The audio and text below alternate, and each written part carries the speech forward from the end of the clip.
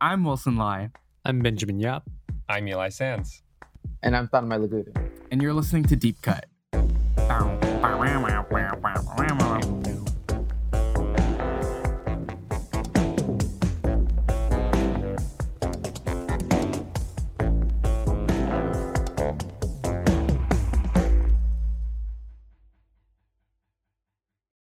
On Deep Cut, we compare a director's most popular film with a personal favorite chosen by one of us. We also discuss that director's life and career to bring in context that helps us view their movies as they may want us to.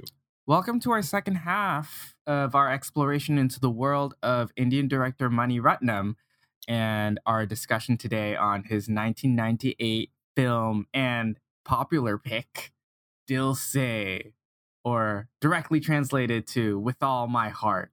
And it is one of my favorite films of all time. Thanks to Tanmay again for having me watch the film earlier this... Oh, no, it was not this year. It was last year, I think. Last year, yeah. Yes.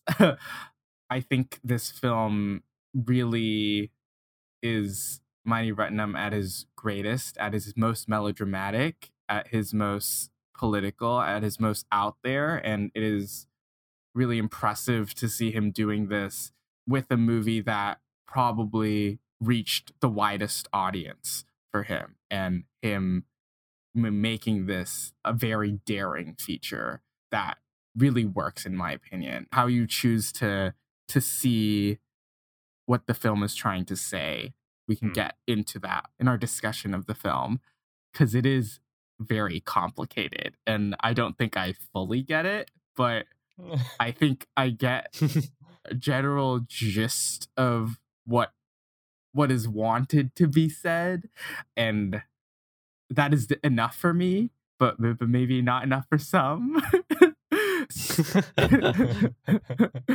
So, the setup. What did you guys think of Dil Se? After you, Ben. I honestly do not know what to think.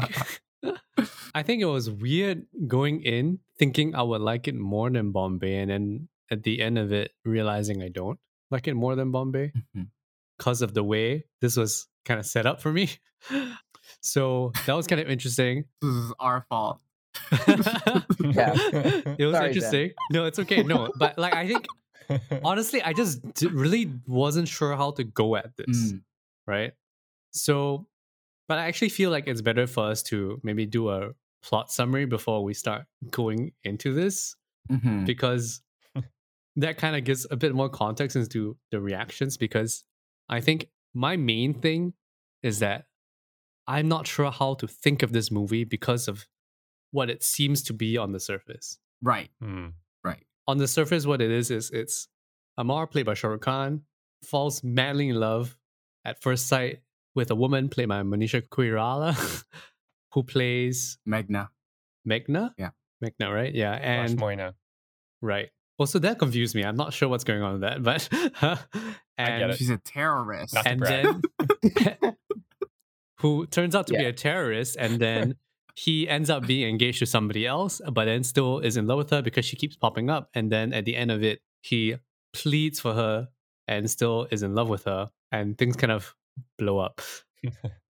So that's kind of like the plot summary. But I think the main sticking point for me that was making it difficult to invest in the film was within the first hour, I wasn't sure how I was supposed to understand the romance between the two of them. And if there is any romance at all.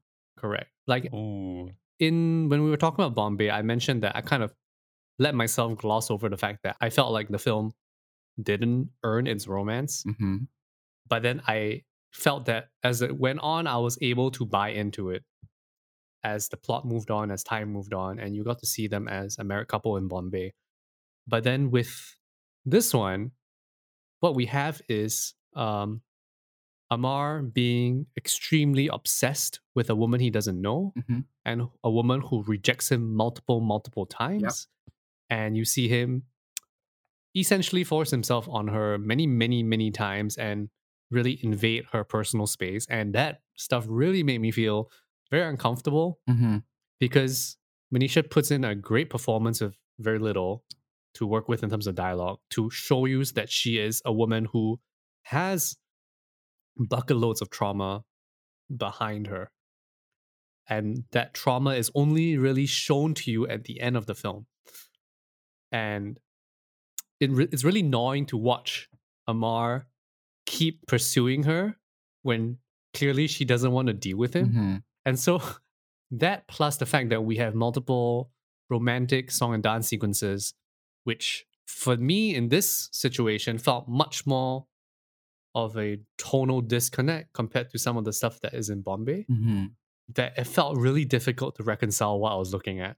Because if you just look at the song and dance sequences, you have something that feels like a romantic story about two people falling madly in love. Mm-hmm. But then you look at the not song and dance stuff, and it's not that. And there's terrorism involved. And so I really wasn't sure how to go at this. Yeah, that's kind of where I'm at. Yeah, I feel like someone needs to educate me and like help me like make sense of this, because I just felt so out of my depth watching it, and I was like, yeah. I think difficult to reconcile is a good way to put it. I think that Dil Se, I think, is purposely giving you a lot of emotional, really heavy-hitting imagery and sound and performance, and intellectually leaves you very uncomfortable. Mm-hmm. I think that, once again, we talked last week about how the casting of Shekhar is really smart because he becomes an underdog who you root for. Yeah. Here, Shah Rukh Khan is a beautiful, compelling screen presence, and he is using that in the very end to twist your association with him and to really make you feel uncomfortable about having identified with him. Yeah. And I think that it's really intellectually constructed because Meghna/Moina and Amar, they're microcosms of larger historical forces that Ratnam seems to be playing with. Yeah. And I also don't know enough about those things, and I'm excited to learn more. I get the sense that he's doing something really kind of galaxy brain sized here. Yeah. And I am pretty astounded by, again, Ratnam's skill as a director. And I'm pretty shocked by the way it ends. And also, I'm hashtag Team Preeti. Yeah. Me too. Me too. Yeah, me too, honestly.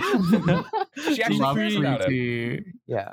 But it's important that they don't end up together, of course, because it's about this obsession and Yeah. the things that Amar is projecting onto Meghna/Moina.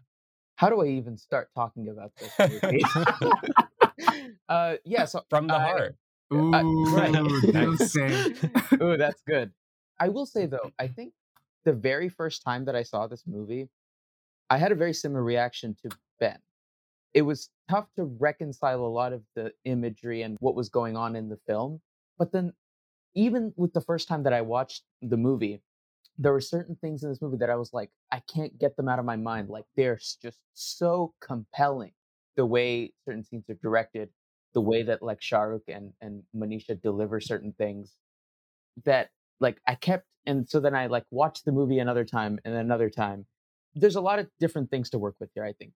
One thing is like, I think as Eli mentioned, if you think less of SRK and Manisha as like characters and more as like ideological frameworks that are colliding with each other, I think this movie works in that way. I think another thing too is this movie also engages with this kind of like 90s globalized Bollywood narrative that Shah Rukh Khan is like kind of the forefront of, you know, and he is kind of this like, you know, he's typically had been cast in 90s movies as this lover boy who goes for the girl and tries to do his best. But in other movies, you know, there's this process of normalization, right? Like as charming as they are, as well as Shah Rukh Khan can pull them off, there's this process of normalization in there. And, you know, he ends up getting the girl. Here, I think Mani Ratnam wants you to see that this is like actually very destructive, right? Like, because it's this whole like sociopolitical dilemma is kind of like wrapped in this Bollywood romance, right? And I put that in air quotes because this is not a Bollywood romance, I think. It is a movie about a man who obsessively stalks this woman, right? And on top of that, this woman is a terrorist / revolutionary who sees Amr as emblematic of all the state violence and the trauma that she's experienced from the state. But there's still a part of her that wants to feel like she can love somebody like him. Yeah. I think something that's so interesting about this too, and something that I respect about Mani Ratnam, is that you have Shah Rukh Khan in your movie. You have the biggest budget probably in your entire career. You have the biggest audience, right? And then you decide to make this like doomer art piece about the irreconcilability of like liberalism and radicalism, or whatever you want to see it as, right? Of the oppressed and this Indian center state. In the past, like, I think when I had seen Dil Se, by that point I had seen Bombay and the Nayakan, which he made earlier. There I was like, oh, like, he's a really great director. When I saw Dil Se, I was like, man, this guy's a fucking filmmaker. You know what I mean? Like, that's the thing, right? Here he's in this like really abstract, really personal zone where he does not give a fuck, I think, for the most part, about the audience. I think there's still a part of him that wants to get this message across and say something, but I'm like endlessly fascinated, I think, and like and also kind of in love with the way that this movie plays with its own contradictions, how it uses characters as allegories and ideological frameworks. This is also probably one of my favorite movies ever, precisely because of this reason, because it's just playing on so many different levels that I don't think I've seen a lot of movies do. I really admire whenever a movie is playing with frustration of the audience's emotions in a way that's not purely for the sake of it, but for a thematic reason. Mm-hmm. I think even then, like after watching it, I was so confused and like not sure how to like understand what I was looking at. Mm-hmm. So I started reading Letterboxd reviews, and then you see the kind of mix of interpretations. So I was using that to kind of figure out how else I should approach this movie. And I see the points you're making right now, both Tama and Eli, but I can't get away from the fact that it's hard to think about what this is on a surface level, right? Because as much as the thematic stuff is there, and I'm not saying that it's not visible or palpable, because I know he's trying to tell me something or he's trying to show me something. But I feel like usually with something like this almost operates on a level of satire, which is interesting, but not really a straight satire, which I think is an interesting kind of space to be in. But usually with satire, you have a wink of some sort. Yeah. But here it feels like he's just, for me at least, jammed together his two different modes, like Bollywood romance, this political thriller thematic stuff, and then he just put it together. And that interweaving for me was quite difficult to sit through in a sense, because I wasn't sure how to like watch it like as a viewer. You know what I mean? That element is partially what I'm responding to when I talk about frustration of the audience. Right. It feels like he's damaging the surface level popcorn entertainment movie to get you to dip your head below the surface. I get that, but I'm also I was trying to like sit in. I wasn't sure what I was in for. I was like, all right, I'm gonna sit in and go into it. And then I was like, okay, I can't. And that was like maybe the first mistake I made. Right. I feel like it's definitely a hard movie to like really concretely talk about, because it could mean a lot of things, but I think there are like some indications of what Mani Ratnam's trying to say, especially with like how the whole opening, or not the opening of the film, but like the first third of the film happens in a location where I guess the ethnic majority isn't how do you like they're an ethnic in like they're eastern states. Yes.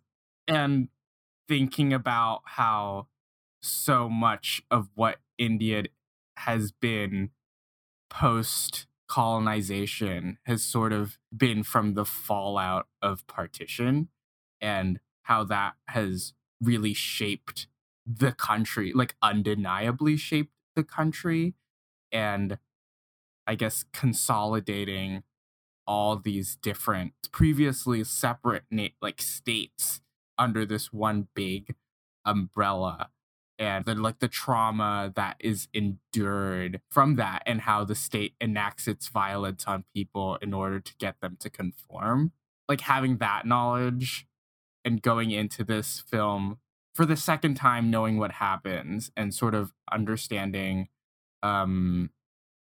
what Mani Ratnam's trying to say, it became so much clearer on this watch that it is not a romantic film at all. Like, and I think the dissonance between the musical scenes and the rest of the film is sort of like how it is like the fantasy that is portrayed on the like the tourist booklet or whatever, like that we have a united country and this is the ideal, right? Versus what is the reality that people are experiencing every day.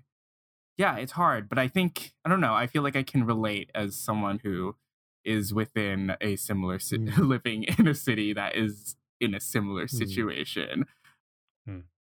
In a way, what you're talking about, Wilson, of Ratnam taking a hard look at what it actually means to be united as a nation, to have a union, and the bloodshed that is necessary for that, feels like a response to the across the board, let's hold hands and come together optimism of Bombay.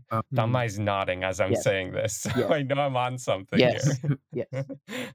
But one of the smartest facets of the construction of this movie is that that message is coming through a protagonist played by Shah Rukh Khan, where you're on board with him. I think it's so fascinating whenever a story can convey a critique of a character and what he stands for through his eyes. We experience the movie through him. The range of narration, for the most part, is experienced through Amar. And we still end up with a critique of him and everything that he stands for. We can go in a number of directions here. Maybe let's get some hard historical context. Let's talk about some context for the movie, and then that'll open some doors for us to talk more concretely about specific scenes and what they're doing here. That sounds good. I have no hard historical context for India. India as a nation. Here we go. I did, like, from my Letterboxd scroll, and like a few words popped out and a few time frames popped out. So this is like my scan stuff. I'm looking at Wikipedia now for terrorism in India. A place that comes up a lot is Assam, which is apparently, according to Wikipedia, after Nagaland, the most volatile state in the region.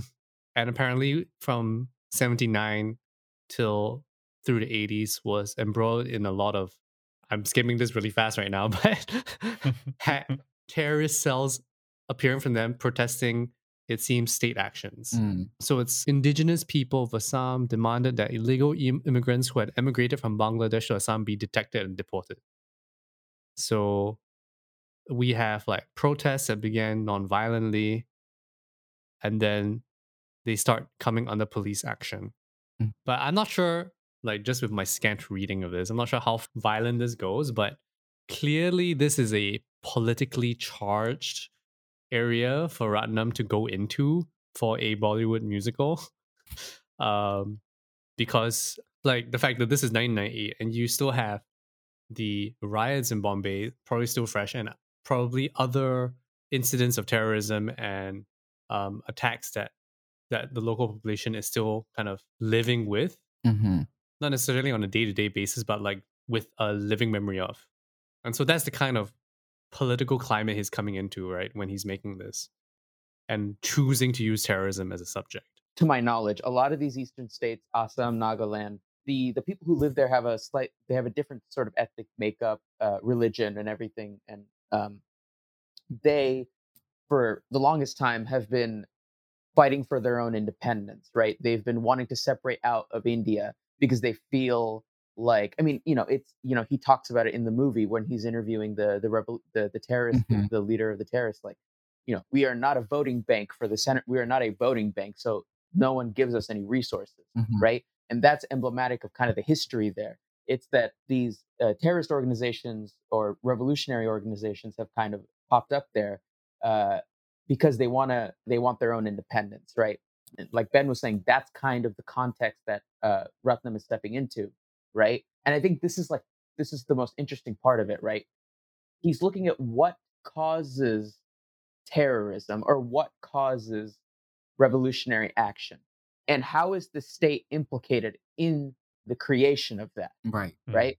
And that itself, that approach is not something that I've seen a lot of filmmakers who tackle terrorism really think about. Almost never American filmmakers. Never American filmmakers. Never. Yeah.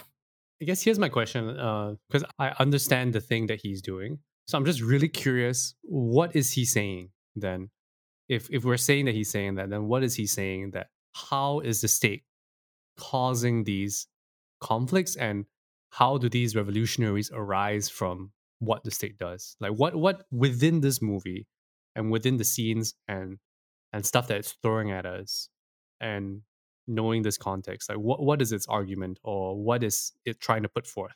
Or is it like Bombay, a whale? I don't read it as the same kind of whale. I think the actual specifics of what trauma Moina is holding on to, as you say, comes at the very end.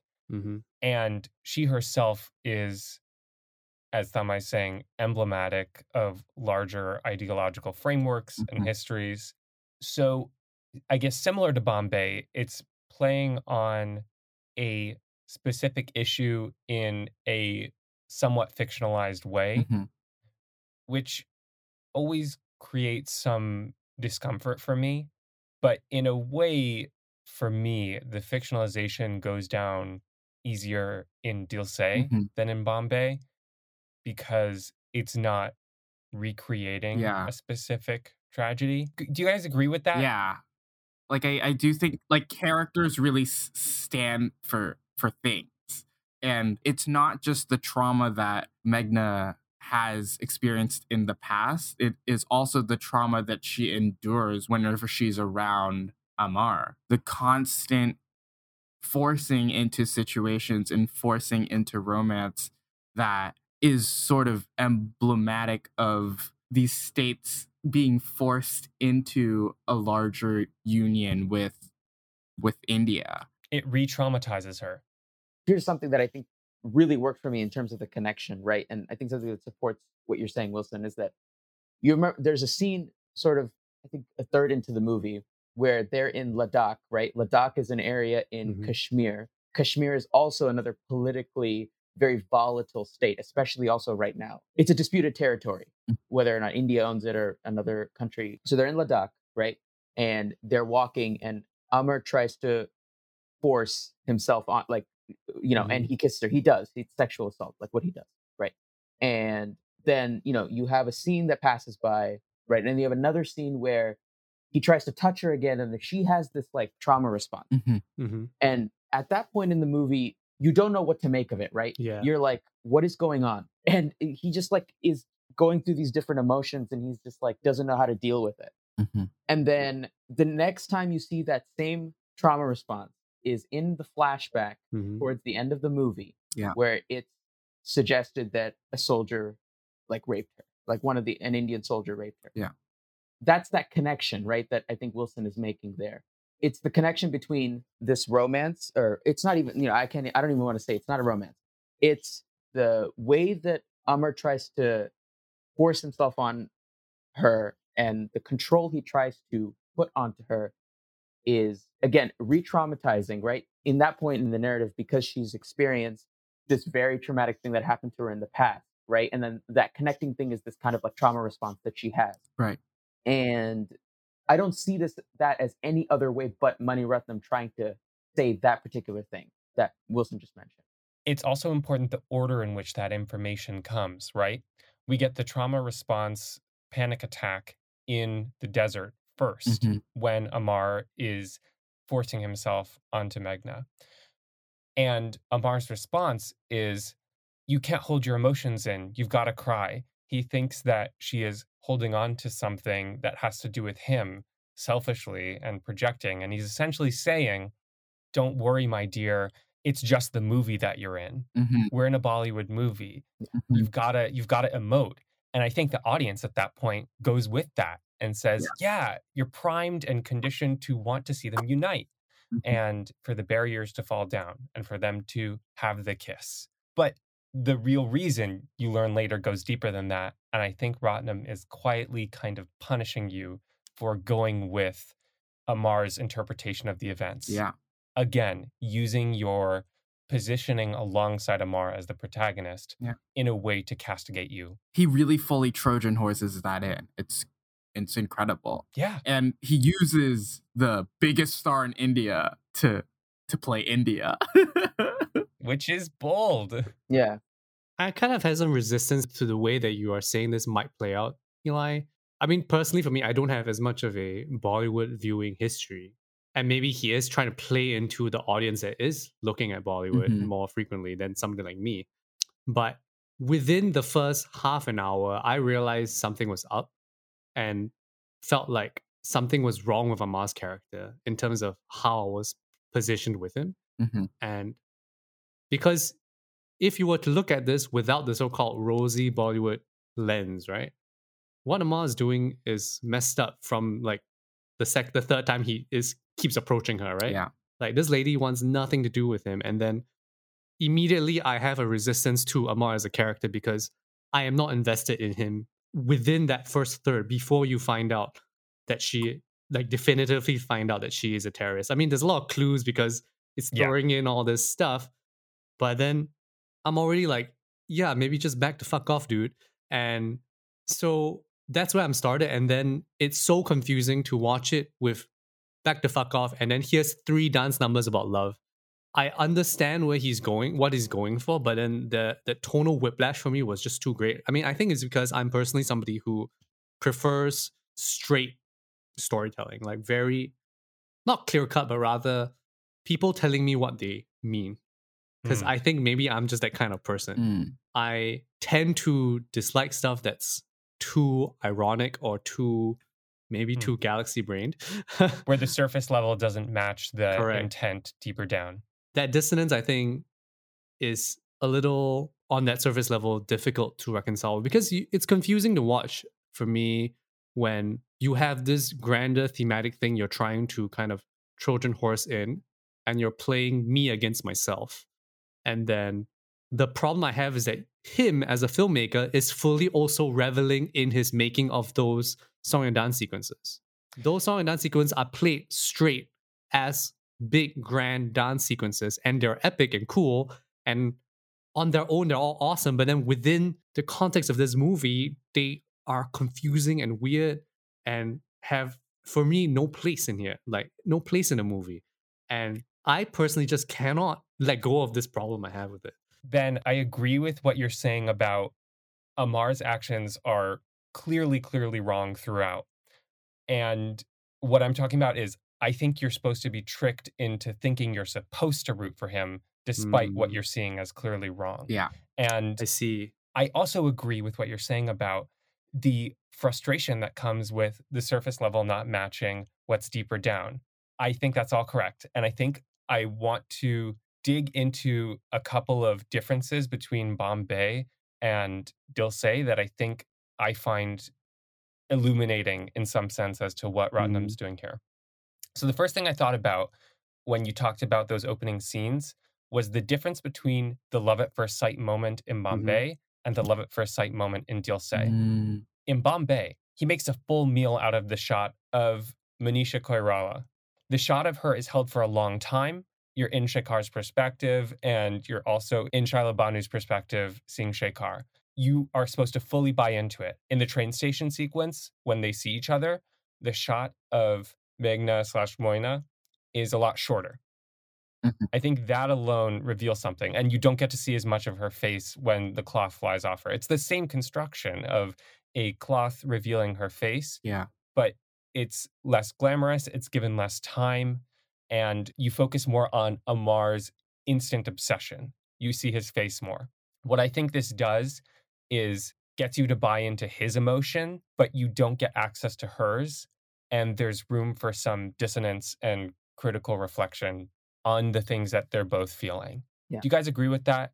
I Yeah, agree. I agree. I agree with And that. another thing to add, a little bit, Eli, to add to that is you see the way Rahman's score plays into this too, right? Mm, In the Bombay scene, that Love at First Sight, the score kicks right in, Yeah. right? Mm. In this, the reveal happens, you get no score, and then you have that one medium shot of him, of Shah Rukh Khan just kind of trying to talk to her, and all you hear is the rain, the train station, and then the music kicks in when she finally says something, right? When mm, she's like, a cup of hot chai.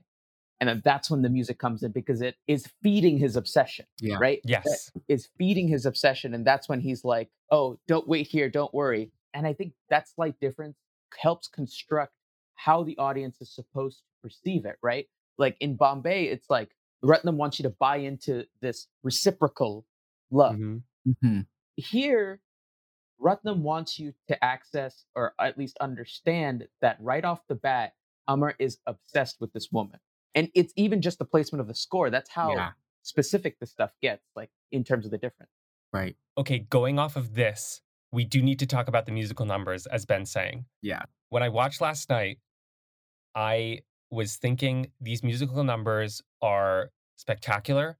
There's something different going on from what's going on in Bombay. Definitely. Because in Bombay, it's revealing both of their true intentions and Mhm. feelings. Mhm. Both Shekhar and Shaila Banu, you're getting what they're feeling on the inside expressed through song and dance. In the musical numbers that happen in Dil Se, I was confused, not by Amar, because he's expressing his emotions and it lines up with the way his character's acting pretty clearly.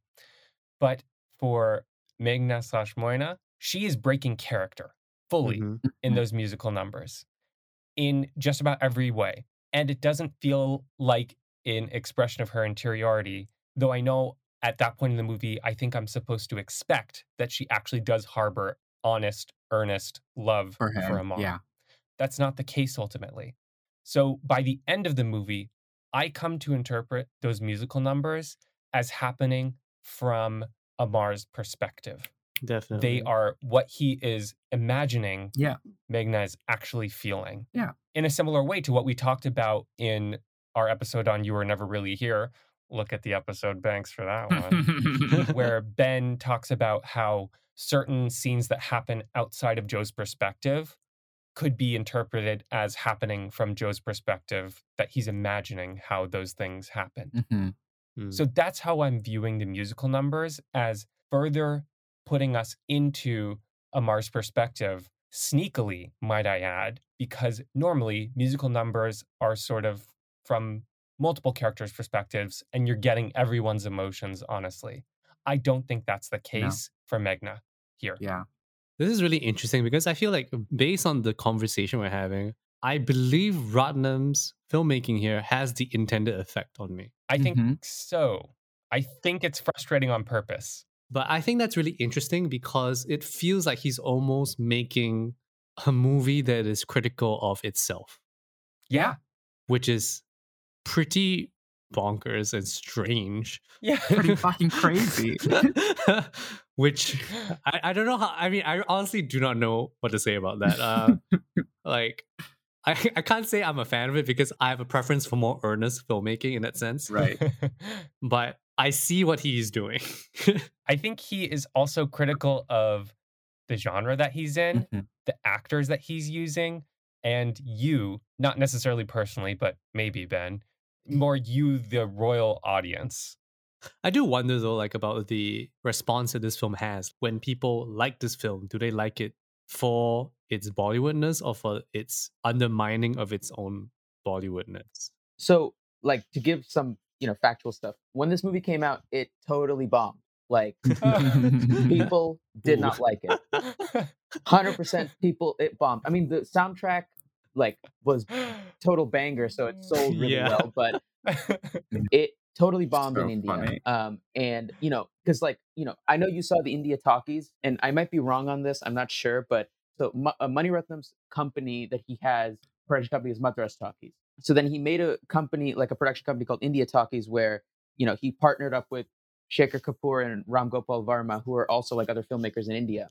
And to my knowledge, what I've heard is like this movie failing brought that company down and kind of ruined Mani Ratnam's like desire to make more movies in Bollywood. Oh shit. However, the movie did well in overseas, and I mainly attribute that to like Shah Rukh Khan is kind of like a globalized Bollywood hero, and I think that's part of it, that it did well. But I think audiences at the time didn't know how to respond to this.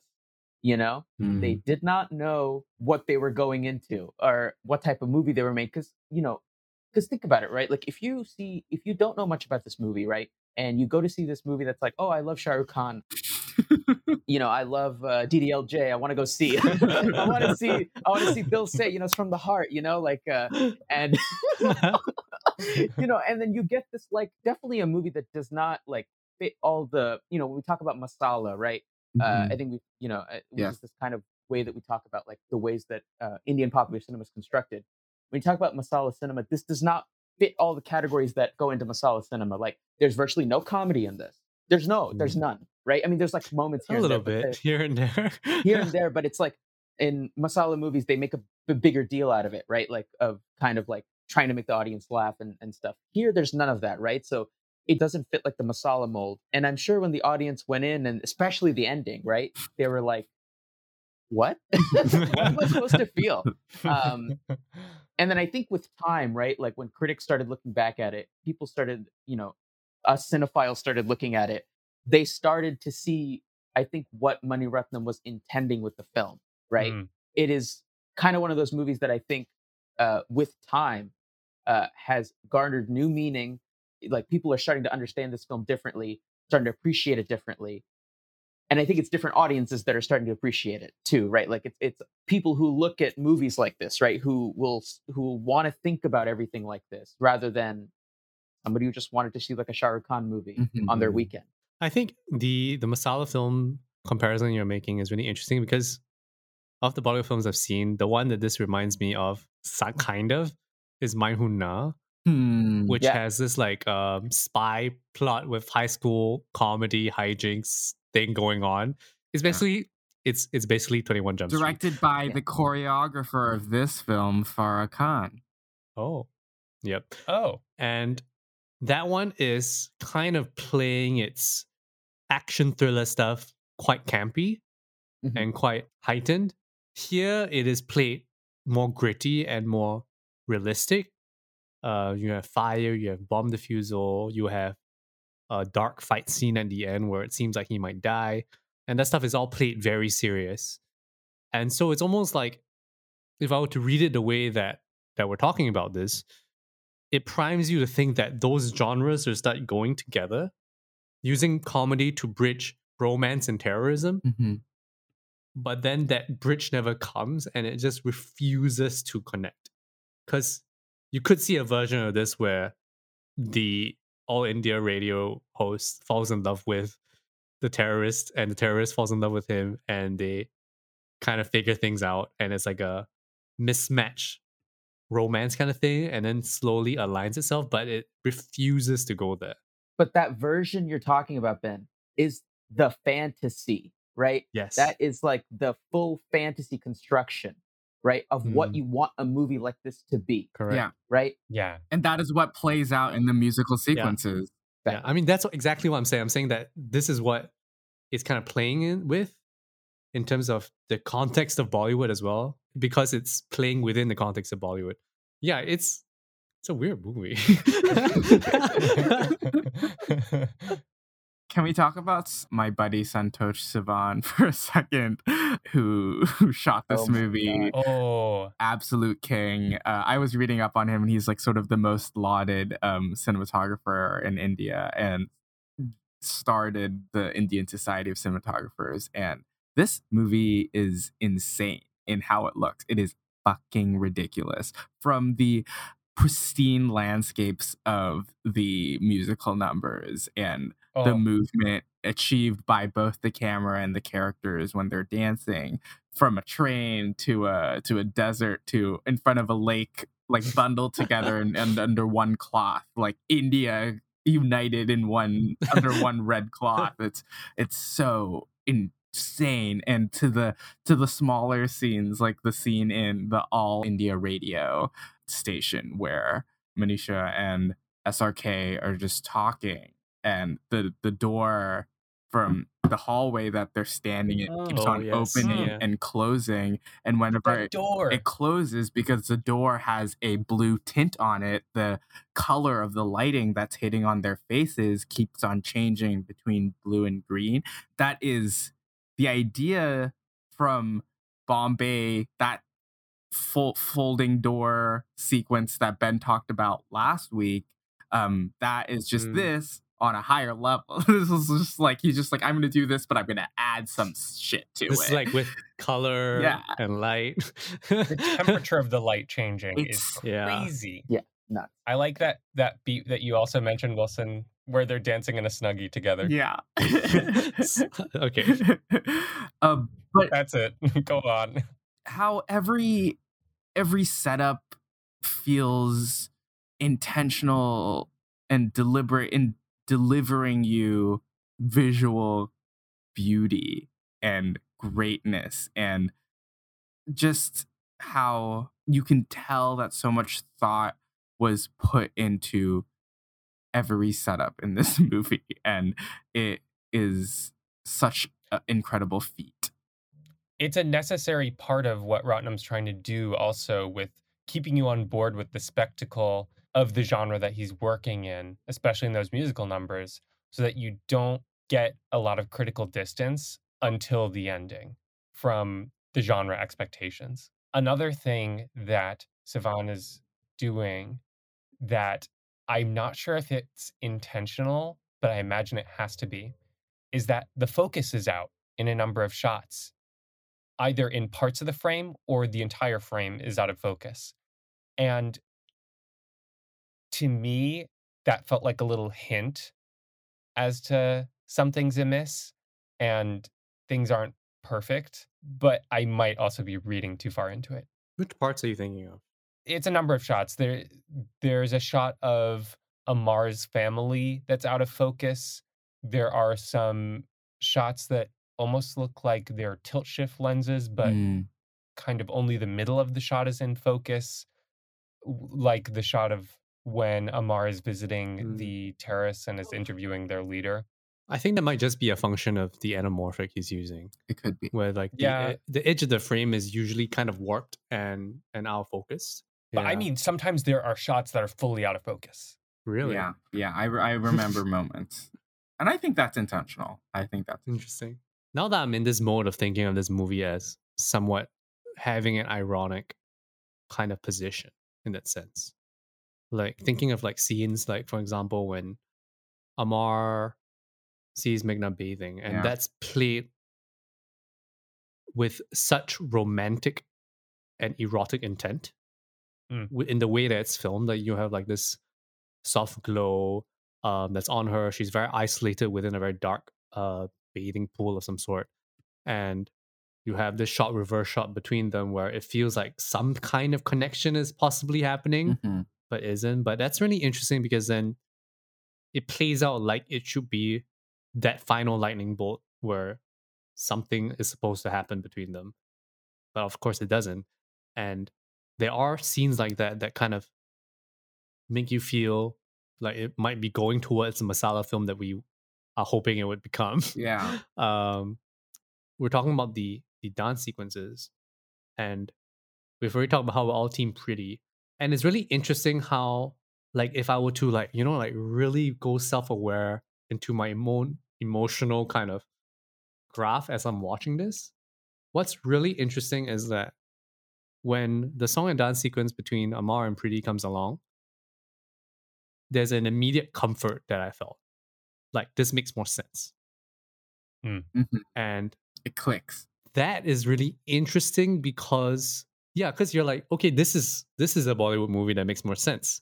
You know, this is a couple that might not really be in love, but they could be in love, right? They have banter. Correct. And then it kind of makes more sense. And then very quickly, because of Meghna's reappearance, he is wrenched away from that ideal Bollywood movie. So I think that's something that I think is very emotionally palpable if, as a viewer, you were to really look at how you feel as you watch it. And I think that is quite a subtle way of kind of showing Ratnam's hand in what he's trying to do with the film.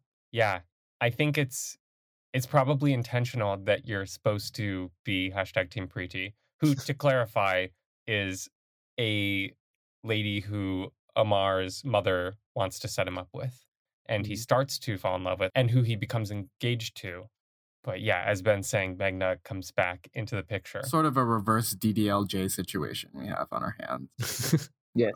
You're supposed to want it to happen because it's better for Amar the character, but Ratnam keeps you in the space of the thornier pairing, I guess, is the most platonic way to put it. It's funny you make the DDLJ comment because I was reading that Kajol almost played that role of Meghna. Would have been crazy, right? Which would be crazy. I'm not sure is that true? It's on the Wikipedia page. It could be wrong because based on the let's interviews, just say it's true for our own fantasy of a world that could have been. Yeah, because that would have been completely insane. I don't know if this would have worked. Not to discount Kajol as an actress because she's amazing. Though I don't know if this movie would have worked with Kajol at this point in time. Because Kajol and SRK have been at this point had been in a lot of movies, and they were going to be in Kuch Kuch Hota Hai this year, right? Yeah. And yeah, I don't think it would have worked with Kajol. Yeah, I think Manisha brings in something that is extremely intense and internal. Oh, yeah. That makes this work. It is really on another level. Yeah. She's like in a different movie from SRK. Yeah. It is so intentionally hard to read her. So like you were talking about that bath sequence earlier in the conversation, and what in her face you could read as lust or I don't know, anticipation. On this rewatch, I was very clearly reading that as fear and like get away from me, and the relief that happens when he actually closes the door instead of walking into the room. And I do really encourage both Eli and Ben to like rewatch it again, sort of knowing how things play out and what is being said, because I think things were so much they just became so much clearer to me on a rewatch. Like that knowledge, it's just like Ratnam sort of just like playing 4D chess, and we're just pawns. Yeah, I've watched this movie like 4 times now, I think. And the scene that always, for some reason, I don't know how to place it, but like for some reason, always like I get like watery eyed. I don't know what about the scene, but it's the scene where there's this like kind of temple, like it's like the nighttime. They're in the temple and they're about to go to sleep, and and then he's like, Amar kind of goes to her side and he's like, oh, let's not fight, let's just talk. And I think this is interesting because I think he's asking her like, tell me 3 things that you like, and then she talks about like, what does she say? She's her mother's hands. Yeah, she's like her mother's hands, and then like the pairing with the Rahman score at with that, and then how Santosh's camera kind of like slowly comes in, zooms in. Oh, so beautiful. It zooms in, and you're just like, there's something about like the pairing of all that elements, and I think part of it too is like we don't get a lot of access to her character for most of the movie, but that is when, and then the first time we really hear something about her is when she talks about she likes her mother's hands, she likes the pigeons on the village temple, she likes poetry. Yeah. And it like something about like getting that access to her character in that moment, and how Ratnam blends all these elements. I don't know. There's something out. I always get like an out of body experience when I watch that scene. I'm just swept away in it. I don't know. Like, I don't know how much more to say than that, other than I think it's because there's a lot of like blocking of her interiority in this. And then you get such immediate access. And then how that kind of plays into her backstory too, and how she became revolutionized too. And when you consider that scene later, on a rewatch or whatever, or maybe when you're thinking back on it, yeah, it's just simultaneously romantic, but also really, really tragic and heartbreaking. At the very top of the episode, Thamma, you mentioned that there maybe is a part of Meghna that wants to be loved for who she is and wants to see herself as lovable and capable of love of Amar. And I think something that strikes me about this scene is that Meghna is honestly, earnestly opening up to Amar. And the way that Amar meets it is by smooth talking and trying to woo her instead of responding honestly and receiving what she's saying in an earnest fashion. He's still stuck in the genre that he's in and not able to meet her in a real way. It continues till the end of the film when she has that major flashback where she talks about her family getting killed and her getting raped. And his response is that, oh, and you still want to terrorize us? Or do you choose terrorism over our love? Not even trying to sympathize with her at all. Yeah. Yeah. It's like, dude, it's not about you. It isn't. Yeah. Bruh. Epic bruh moment. Speaking of the way things end, can we talk about the very ending and the significance of Amar choosing to, shall we say, stay with Meghna permanently? So from the intermission onwards, the main plot of the film, it goes back into the city and it shows Meghna and the other people in her reactionary group planning a terrorist attack during a National Day parade. The ending has Amar trying to get to Meghna to profess his love, but also to stop her from carrying out this terrorist attack. And on his way there, he sort of brushes with the authorities and tells them that he will help them stop the attack. Also, if he was not an agent of the state before working for the national radio, he is very fully an agent of the state now. Oh, yeah. And he finds Meghna, and she tells him that she has a bomb on her. And he sort of tells her that he just wants to be with her forever. And he sort of indicates that he wants to die with her in order to save other people from her suicide attack.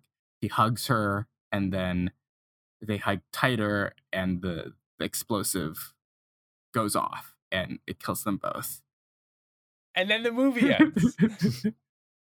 Some important details also are that Amar says to Moina, just say you love me. Just say you love me. Like, at this point, it seems clear that he knows he's not going to get the kiss. Yeah. And he doesn't. But he doesn't even get the I love you. They're just hugging. It's a sudden, like, whip zoom out. Boom, explosion. You hold on the explosion. And then the credits come up. Thamma and I were watching this concurrently and texting as we watched. Let me read you my reaction. At 11:45 p.m. last night, I text Thamma and say, all caps, what? No, parentheses, lowercase, but also yes. He says, yup. I say, damn.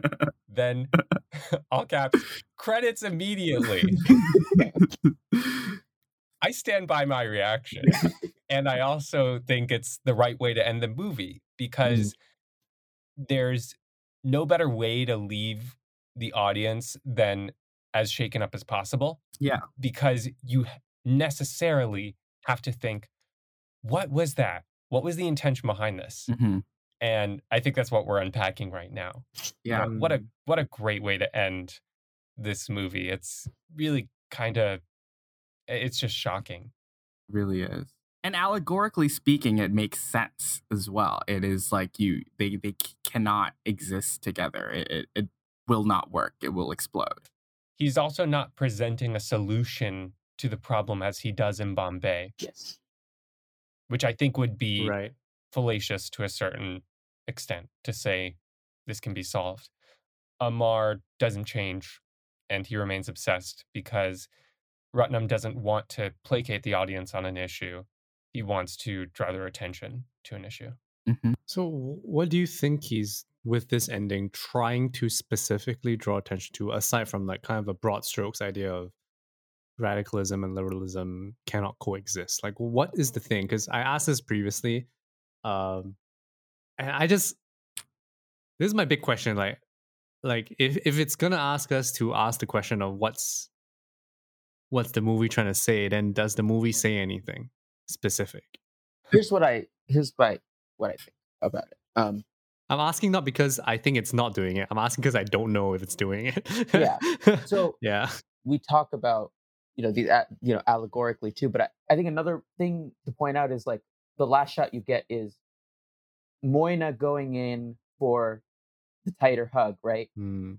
And there, we talked a little bit about how she feels like she's deserving of love, but at the same time that Amr is also emblematic of all the trauma inflicted upon the state, right?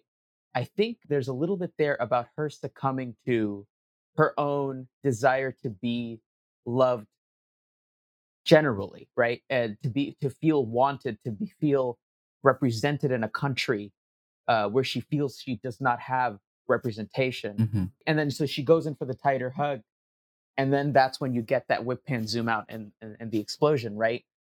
So there is that like lack of inability for those ideologies to coexist. But I think there's also something about the cinema itself not being able to resolve these conflicts. Yeah. Yep. Nice. There's something there about, especially like the quickness into which it goes into the credits, right? Yeah. It's like, okay, movie's done. Fuck off. Right? All right, fuck off. And there's something here. It feels like that ending feels like such an antithesis to the thesis of Bombay, or what Bombay wants to leave you with. Yes. Because Bombay's like, this is the solution of all of us getting together. Indian secularism is the greatest. Yeah. Right? Here, it's like, wait, about this Indian secularism thing, I don't think we can solve this with movies. I don't think movies have the capability to resolve these issues. And that's the part that I'm like, man. I don't know if you guys agree with me about that, but about like I think that's something Mani Ratnam is trying to present here. I think he's like, my movie can't solve this. My movie can't solve this. Yeah. But it can identify the problem. It can identify, right. Yes.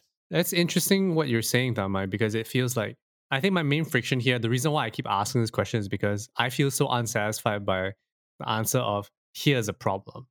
Because I think he's only allowing himself space to say there's a problem here and I don't think we can solve it.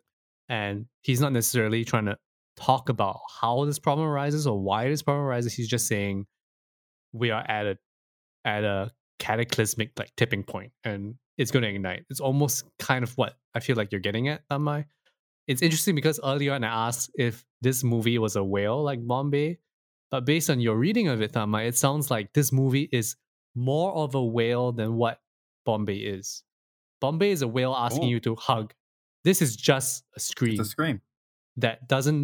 It's not saying anything, it's just screaming. I don't think that satisfies me personally, but it is a big scream that throws all these ideas to completely discombobulate you, as I am right now and still am, and doesn't give you anything to reconcile. And I think that has some merit in terms of being something, I don't know, like it's just so different from what you would expect from the region as well as from the genre and all the things that he's pulling from and refusing to kind of elegantly mesh together in a way that would satisfy me as a viewer, or seems like most viewers at the time. I kind of want to push back a little bit on Ben when you're talking about like how Mani Ratnam doesn't give you an idea of like the system. I think he absolutely does, right? Like, and I think we've talked about it a little bit, right? He gives you an idea how state violence and how that leads to radicalism, right? Right. And how Amr is also an agent of the state in many ways in terms of its ideological stance. and then later like actually an agent of the state. Yeah. Right. And he comes from a military family. It's like it's written into the backbone of his character. Yeah. Hmm. There's this kind of, I wouldn't call it cyclical, but unquestioning. Yeah, right. There's this system that he does draw attention to, and in a way that like is kind of flipped, right? Like this idea of like state violence and everything comes at the end, and then you see Amar's part in it, and then when you reflect back on the movie, so it doesn't like, it's not like, oh, this is how the system works, and then it starts, and then it kind of shows you from beginning to the end, kind of dumps all of it at the end, and then you kind of reflect on the rest of the movie and see how he fits in, right? Like, and that's kind of the bit that I want to push back on, because I think he does it, but in kind of a, I wouldn't say inverted, but in kind of a like, in a way that's maybe not communicated in a linear way. To me, the point of that is to instill a sense of guilt or shame in the audience, because it comes with a feeling of, oh, well, if I'd known that earlier, I might have rooted for different characters. And I think that shame is constructive to take out of the theater and into the world. Yes. 100%. Again, it does not placate you. Yeah, I can see that. Yeah, I definitely agree with both of you on those points. Oh, Thamai, before we close out, do you want to give the three of us some Mani Ratnam recommendations if we enjoyed these two movies? Right. Which other movies should we start out with? Yeah, for sure. And I hope you guys are, after watching these two movies, more interested in him as a filmmaker. And, you know, I hope you guys have gotten something out of these films, you know. And, absolutely. So I think one movie that I would recommend is probably Iruvur, which is the movie that he made before this in 1997. I know, because the thing with that movie is like, if you ask like the average Ratnam fan what they think his masterpiece is, they'll say it's Iruvur. I personally don't think it is. I mean, I think it's like very fascinating and really good, but I don't think it's his masterpiece. But Iruvur is one I think that's something you guys should watch. He makes a movie in 2002 called Kanatil Muttamittal, which is really good, amazing, really good. And good Wilson movie. loves good Wilson movie. I really love that movie. Yeah, great kid in that movie as well. Yeah, and then another movie that I would recommend too is the Ravanan, which he made in 2010, so which is one of his more recent films. And yeah, that movie I watched might have just been the most recent movie I've watched of his, and it just like totally bowled me over. It is very good too, and it plays with like the inversion of like Hindu, like the Ramayana, which is like a Hindu text, and but then it kind of like complicates it with different things, and you know, I think it's really an interesting watch also. Yeah, I guess those are three movies I would recommend if you guys want to keep looking into his stuff. Thanks, Thamai. Thank you. Really thank you for showing us these movies. I feel like you've expanded my brain a little bit and my heart.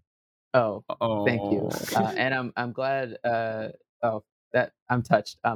But no, I mean that sincerely. You know, from the heart. I mean it. You know, and yeah, and I'm glad you guys watched these movies and were able to, because a frustration that I've always had, I think Wilson kind of touched on it in the Bombay episode, is like, I feel like, especially in like constructions of canon, especially in the West for international cinema, you know, and the discussion with Indian cinema is usually limited to Satyajit Ray, Guru Dutt, Ghatak sometimes, but I don't think people really talk about Mani Ratnam that much besides like outside of India.